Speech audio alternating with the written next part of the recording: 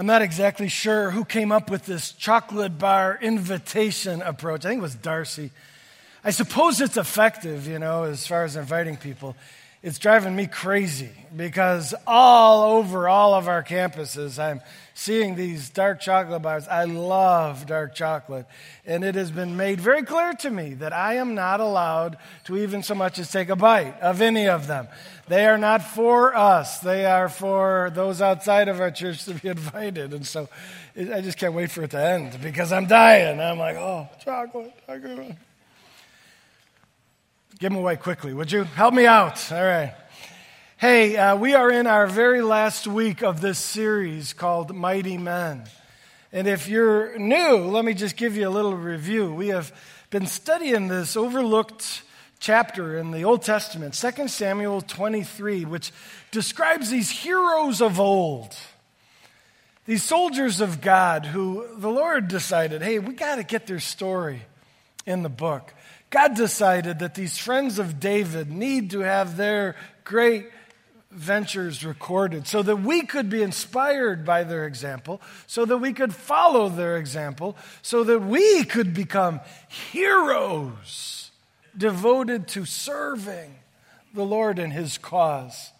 And week 1, we had a message entitled Their Devotion, and we learned about how committed these guys were to the cause of God. And then week 2, we looked at their power, and we discovered that they didn't have power in and of themselves, but rather the Lord's power met their ordinariness and accomplished great things. And we discovered that similarly, God's Spirit fills Christians, and that we have been given a spiritual gift, an enabling, an ability that is God working through us, enabling us to serve Him with greater effect than we'd ever be able to on our own.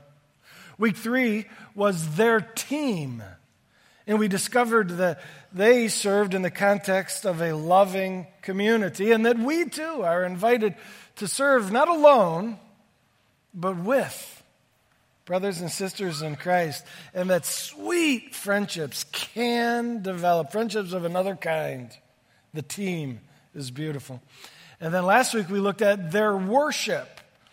And we discovered that everything we do in service to God, when we feel the Lord calling, whether it be at church or at home or in our neighborhood or at work, when we feel God calling or nudging and we say, Lord, I'm your servant, I will obey, that service of God is in fact worship to God. Remember, David took the water that his friends had gotten from his favorite well at the risk of their lives. And David saw the water, which represented their service, and he poured it out before God as a drink offering of worship. And God was pleased. A smile was on the face of God. And a smile is on the face of God every time you, in obedience, serve Him. And that brings us to this last week. Week 5, their reward. How does God reward heroic, selfless, faithful servants? Well, we're going to find out. I don't know what you think about the topic of rewards. I want to bring up that topic by telling you of an old story in my life that dates back to when I was in elementary school. My folks had this season where every Sunday after church, they would take us out to lunch at Long John Silver's. If you're a big Long John Silver's fan, you'll have to forgive me because I am not, and I really was not. Any place that didn't offer French fries and hamburgers was not of interest to me. And I hated going to Long John Silver's. I'm like, no, seafood, no.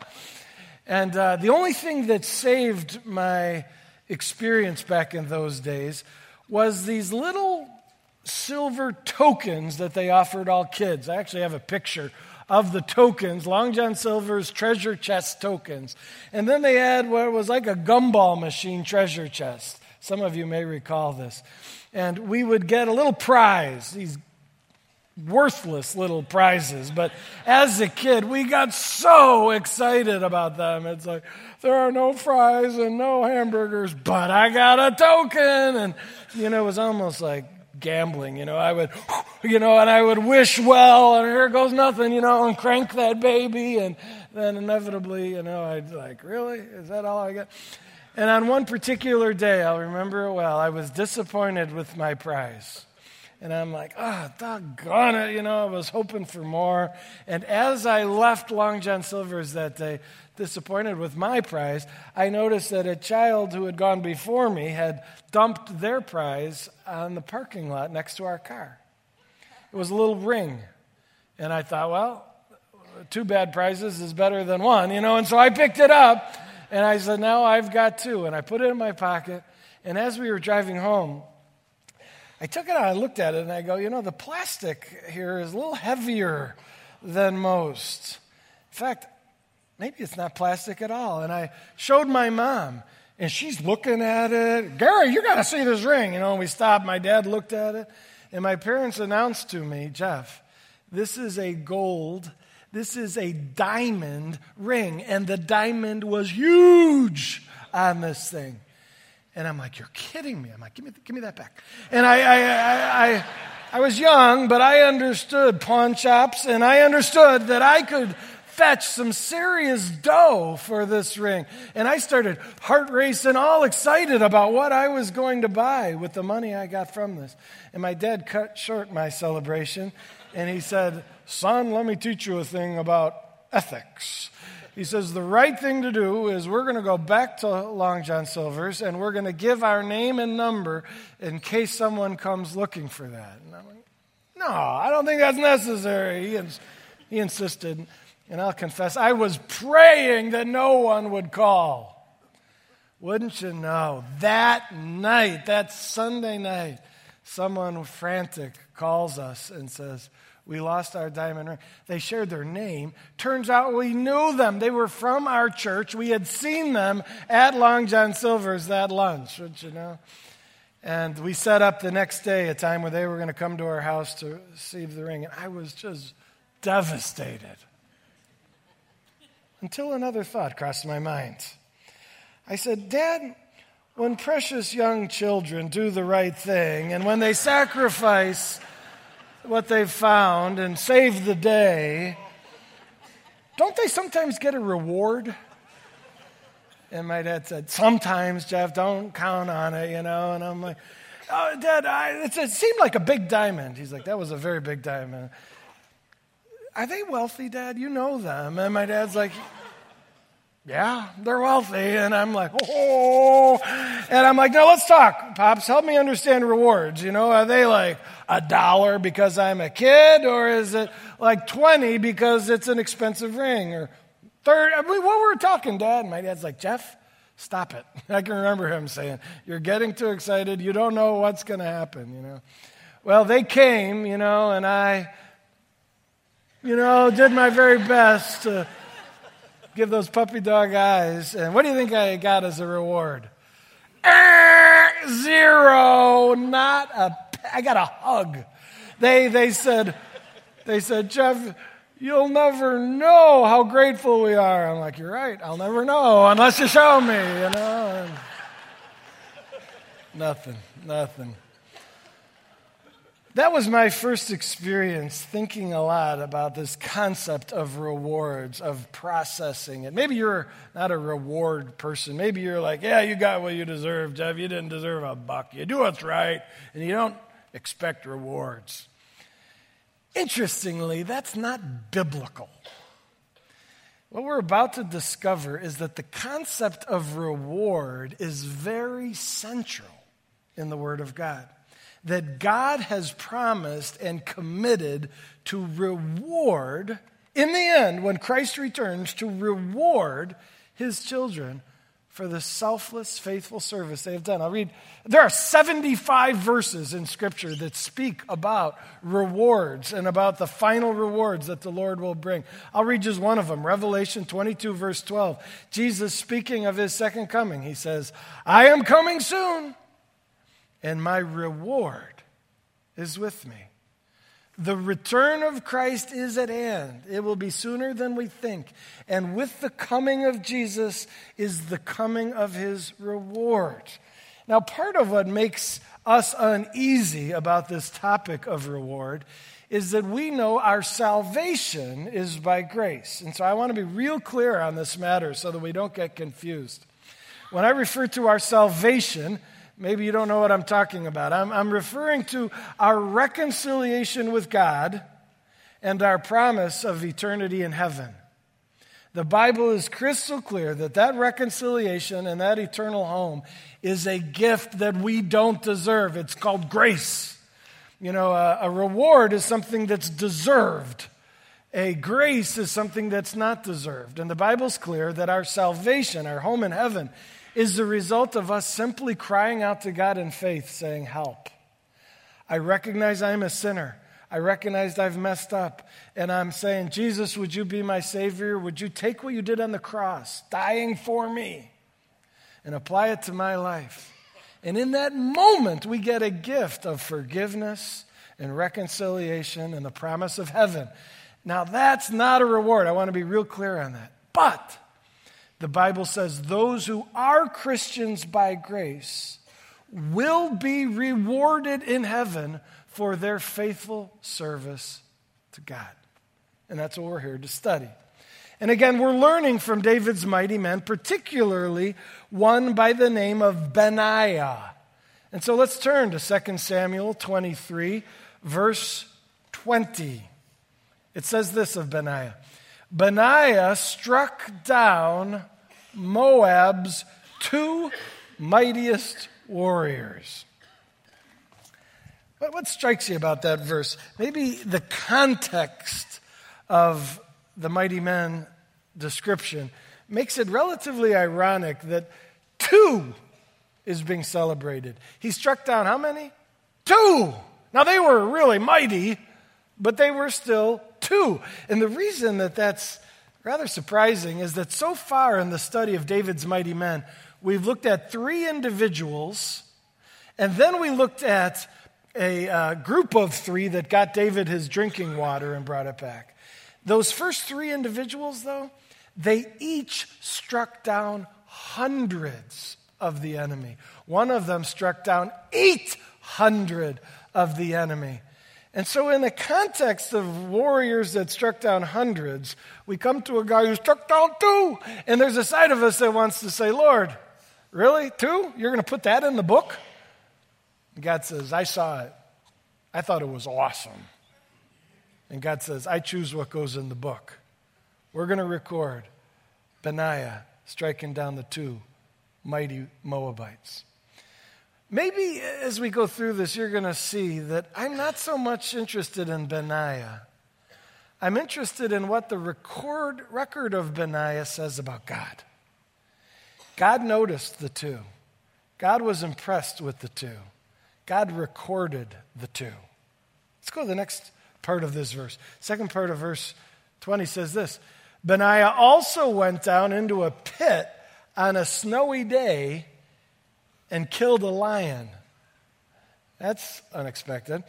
Well, I did some reading with the commentators, and most of them say that the most likely scenario here is that this pit was a trap, that the lion had been scaring the town people, that it had entered too close to this village, and the people were in danger, and so they had built a pit. You know how they do it? They dig a deep pit, they put grass and sticks over it, and then they put a big piece of raw meat, and it had worked, and the lion was down now in the pit.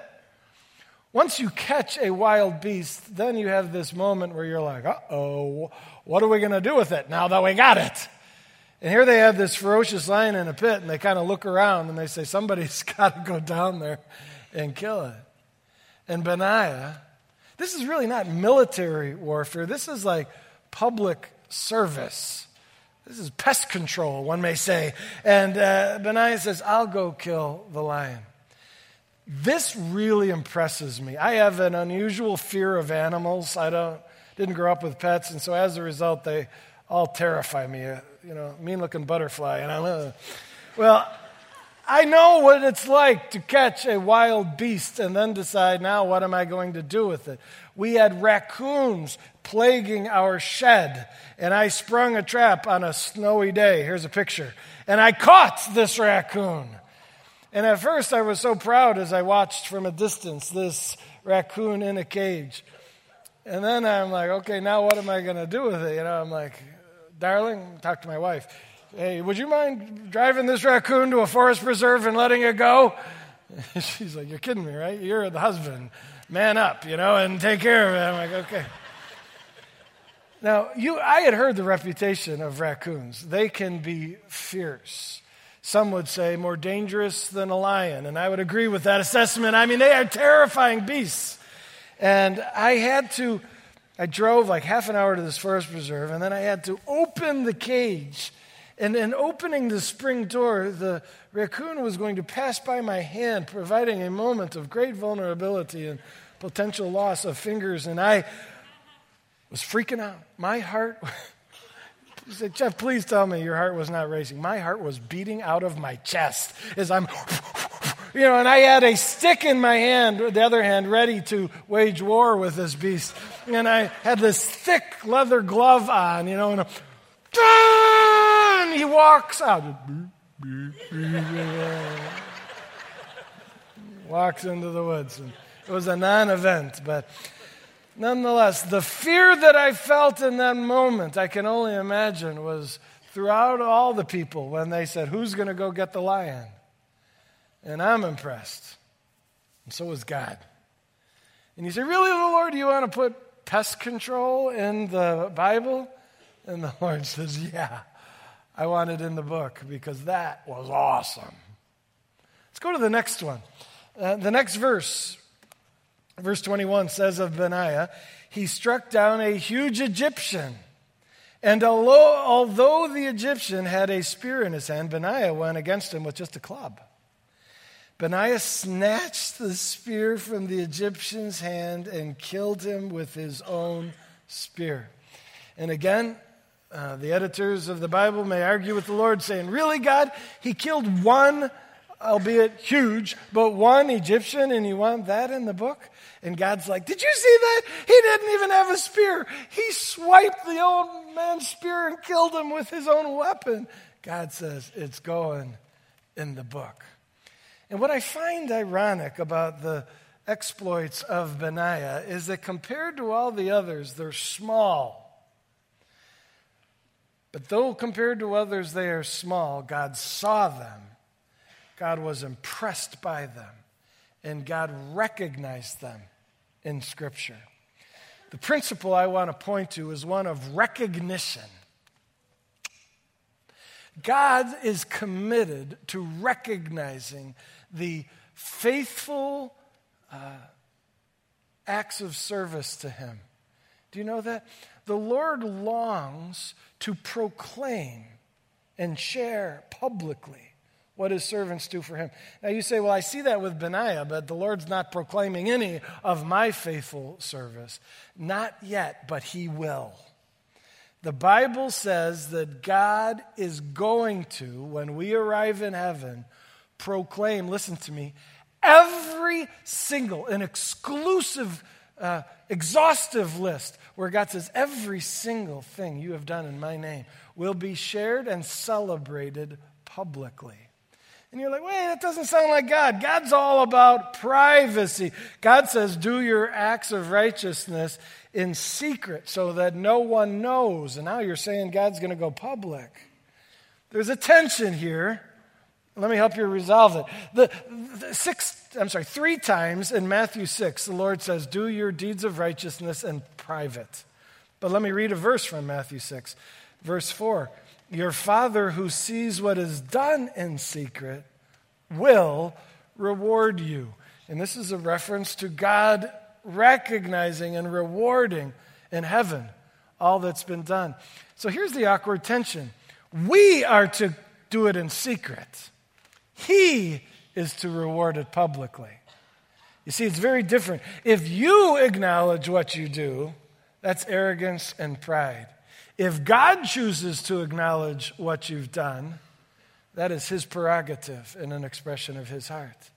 And so as guarded as we should be about remaining humble and not proclaiming your deeds of righteousness, I will tell you, in heaven, they will be revealed and celebrated publicly. God will recognize everything done.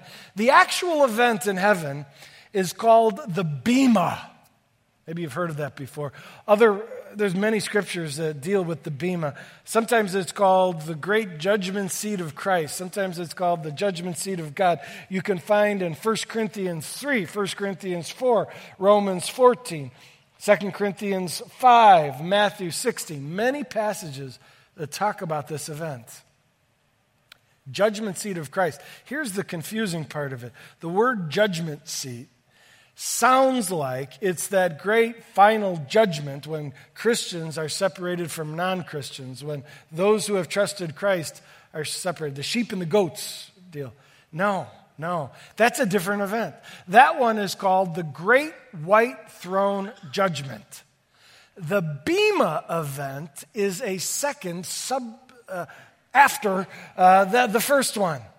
And it's so important that we separate the two. The Bema event is for Christians only, where God's children will be rewarded for their faithful service. In fact, the term Bema means platform. And it's the term that was used in the first century for the ancient Olympic awards ceremony. The judge at the Olympics would stand on the platform. He'd stand on the Bema. And in the end, he would invite the victors to stand on the stage where they were awarded a crown. They didn't have the gold, silver, and medals as we do. They would have a laurel crown that they would place on the victor's head. And so this event called the Bema in heaven, again, I read some of the references. It's so clearly described. It will be an awards ceremony where God is not going to award us in general, but God will reward us specifically for each, the Bible says, everything we've done. Here's one of the Bema references. This is in 1 Corinthians chapter 4, verse 5. This is about the coming of Christ, the end of time. Wait until the Lord comes. There's the return of Christ. He will bring to light what is hidden. All of this secret service will be brought to light. He will bring to light what is hidden in darkness. He will expose the motives of the heart. It's not just our actions that will be revealed and celebrated, but the purity of our heart will be shown as well.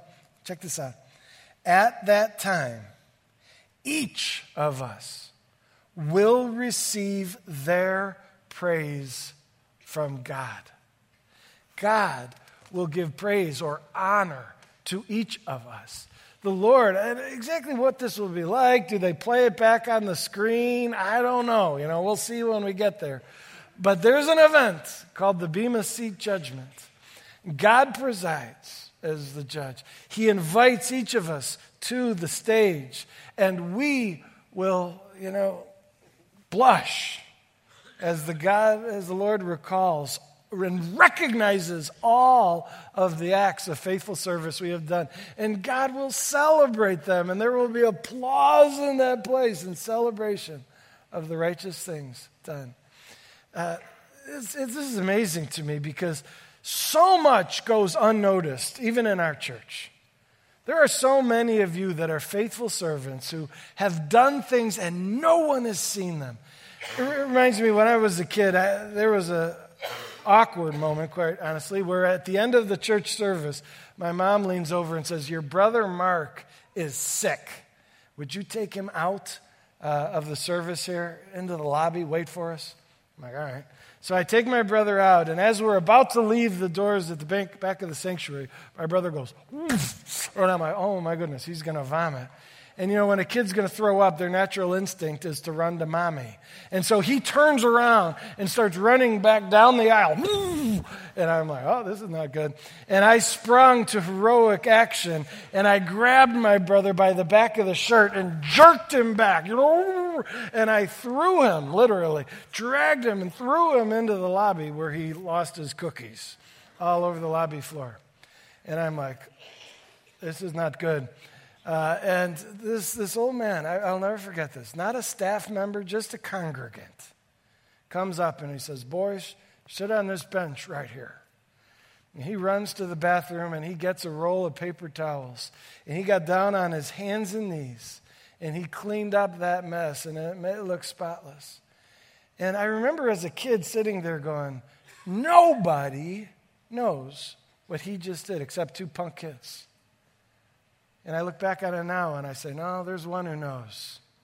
And that's the Lord. And how much of that event the Lord replays on the video, I'm not exactly sure. But all secret service offered to the Lord is seen by him, is appreciated by him, and will be recognized by him. Know it to be so.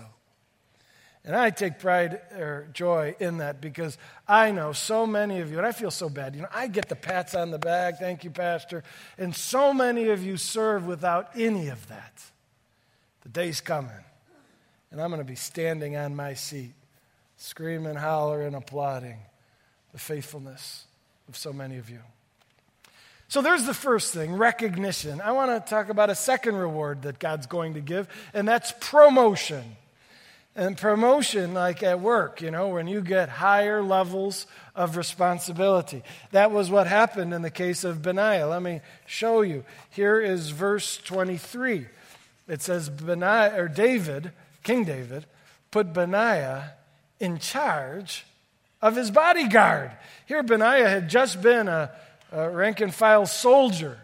And he hadn't killed that many, but he was faithful and courageous.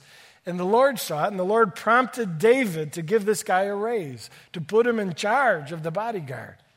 But it didn't stop there. Other verses tell us that later in Benaiah's life, he was promoted to being captain of a division of the army, a massive division. He was over 24,000 soldiers. But it didn't end there. Later on in Benaiah's life, Joab, who had been the commander-in-chief of the entire Israelite army, died. And who do you think was raised to fill that role? Benaiah. And he became the number one guy over the entire Israelite army. Is God behind the promotion of Benaiah? And I believe so, because this eagerness to promote the faithful servant is at the heart of our God.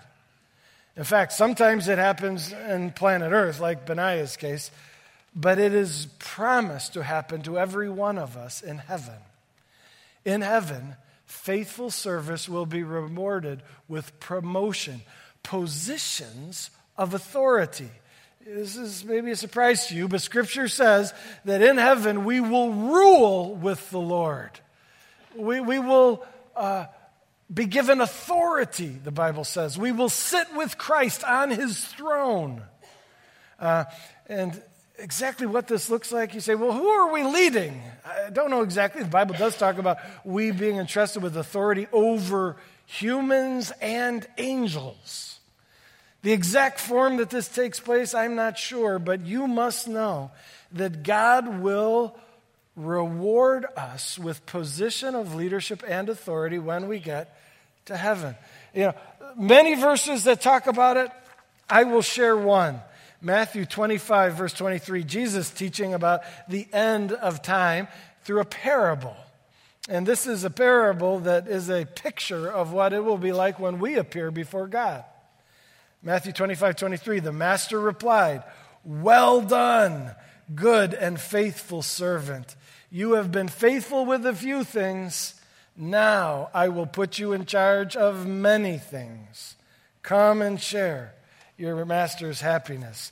Faithfulness with the few will result in the end with being put in charge. And maybe you're like, I don't want to be in charge.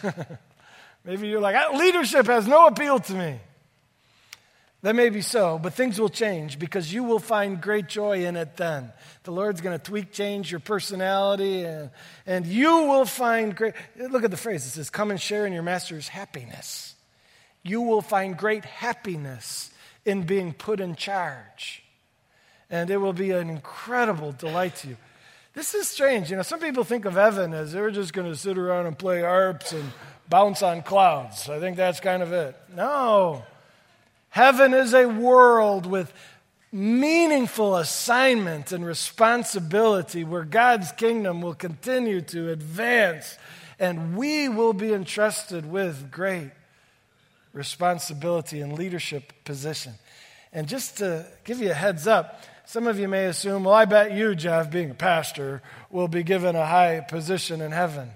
Maybe not.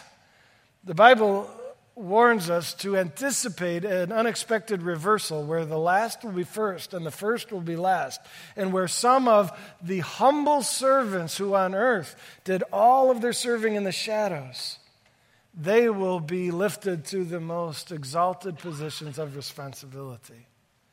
God will make it so. Folks, I hope you are living in light of the end. I hope that this teaching of Scripture, of the Bema event, where all of the faithful service on this world will be recognized and we will be rewarded with much. One of the rewards will be positions of great authority. May no one at the Compass Church be surprised by that dynamic and that event in the end. May we live today so that we have no regrets then. You know, I was just invited this week to present awards at our Awana Awards ceremony. Actually, my wife and I were both invited to hand out trophies, which we said, yes, we can't wait. Maybe you've not been to an Awana closing ceremony. I will describe it to you. This room is packed with people, and the kids who have accomplished great things are brought on stage. Here are some trophies that Jen and I will be handing out on that day, and the applause is immense and the celebration is grand. You know what happens at that awards ceremony? It's always fun to see the surprise on the face of the new kids. A lot of times when new kids join Awana, you know, they're excited to be part of the club, they like the games, but they don't memorize the verses which are necessary to win the prizes. And sometimes the new kid will go, I don't care about that stuff, I'm just here for the fun. And then they come to the award ceremony and they're blown away. They never knew this was going to happen, or at least that it was going to be like this. And they're like in awe, and they realize that the faithful devotion to the program matters. And when they're at all like this, they change their heart. They come back the second year with a holy ambition. I'm going to get one of those prizes, and they throw themselves into it. My fear is that some of us are going to arrive at the award ceremony. There's only one in heaven. You know, you can't learn from the first one and then get it right for the second. There's only one Bema celebration. Now, we're told about it in Scripture, so let's learn there. Because to arrive at that event and go, you know, I'm saved, I'm good, I'm here, and you're right, that is the main deal. But for you then to look back on your life and realize that you largely wasted it living for yourself, and it become crystal clear at that moment, I don't want us to have regret. I don't want us going, man, I look back now and I realize I missed the point. No! Live today in light of the end. And that ceremony is coming. And let's take our one life and pour it out, not on ourselves, but on Him who died for us, so that on that day, He can be smiling. And we can say, Lord, I'm glad I gave my one life to You. Amen? Now, on that day, are you going to be like getting your award in heaven and be going like, yeah, me, no. We will not be arrogant, and we will not be impressed with ourselves. All of our focus, as the Lord wants to celebrate us, we're going to want to celebrate Him. That's the love dynamic we'll have with God. And our focus on that day will be, let me just worship You, Lord. Thank You. I'm honored. But my passion is to worship You. And so we're going to close this service by anticipating that day when Christ returns, and we will worship Him. Would you pray with me? Lord, we bow right now, and we recognize that that day's coming as certain as the Awana Award ceremony is scheduled. So the grand Bema event is in your calendar book. It's It's not fairy tale, it's fact. We're all heading towards it. God, please, help us live not as a fool, but as wise men and women, faithful servants of yours. Please, lead us. We'll say yes. Lead us at church to serve you. We'll say yes. Lead us at home to serve you. We'll say yes. Lead us at work in the neighborhood to be your servants. We'll say yes. Take our lives. We want to worship you with song and with service. In Jesus' name, amen.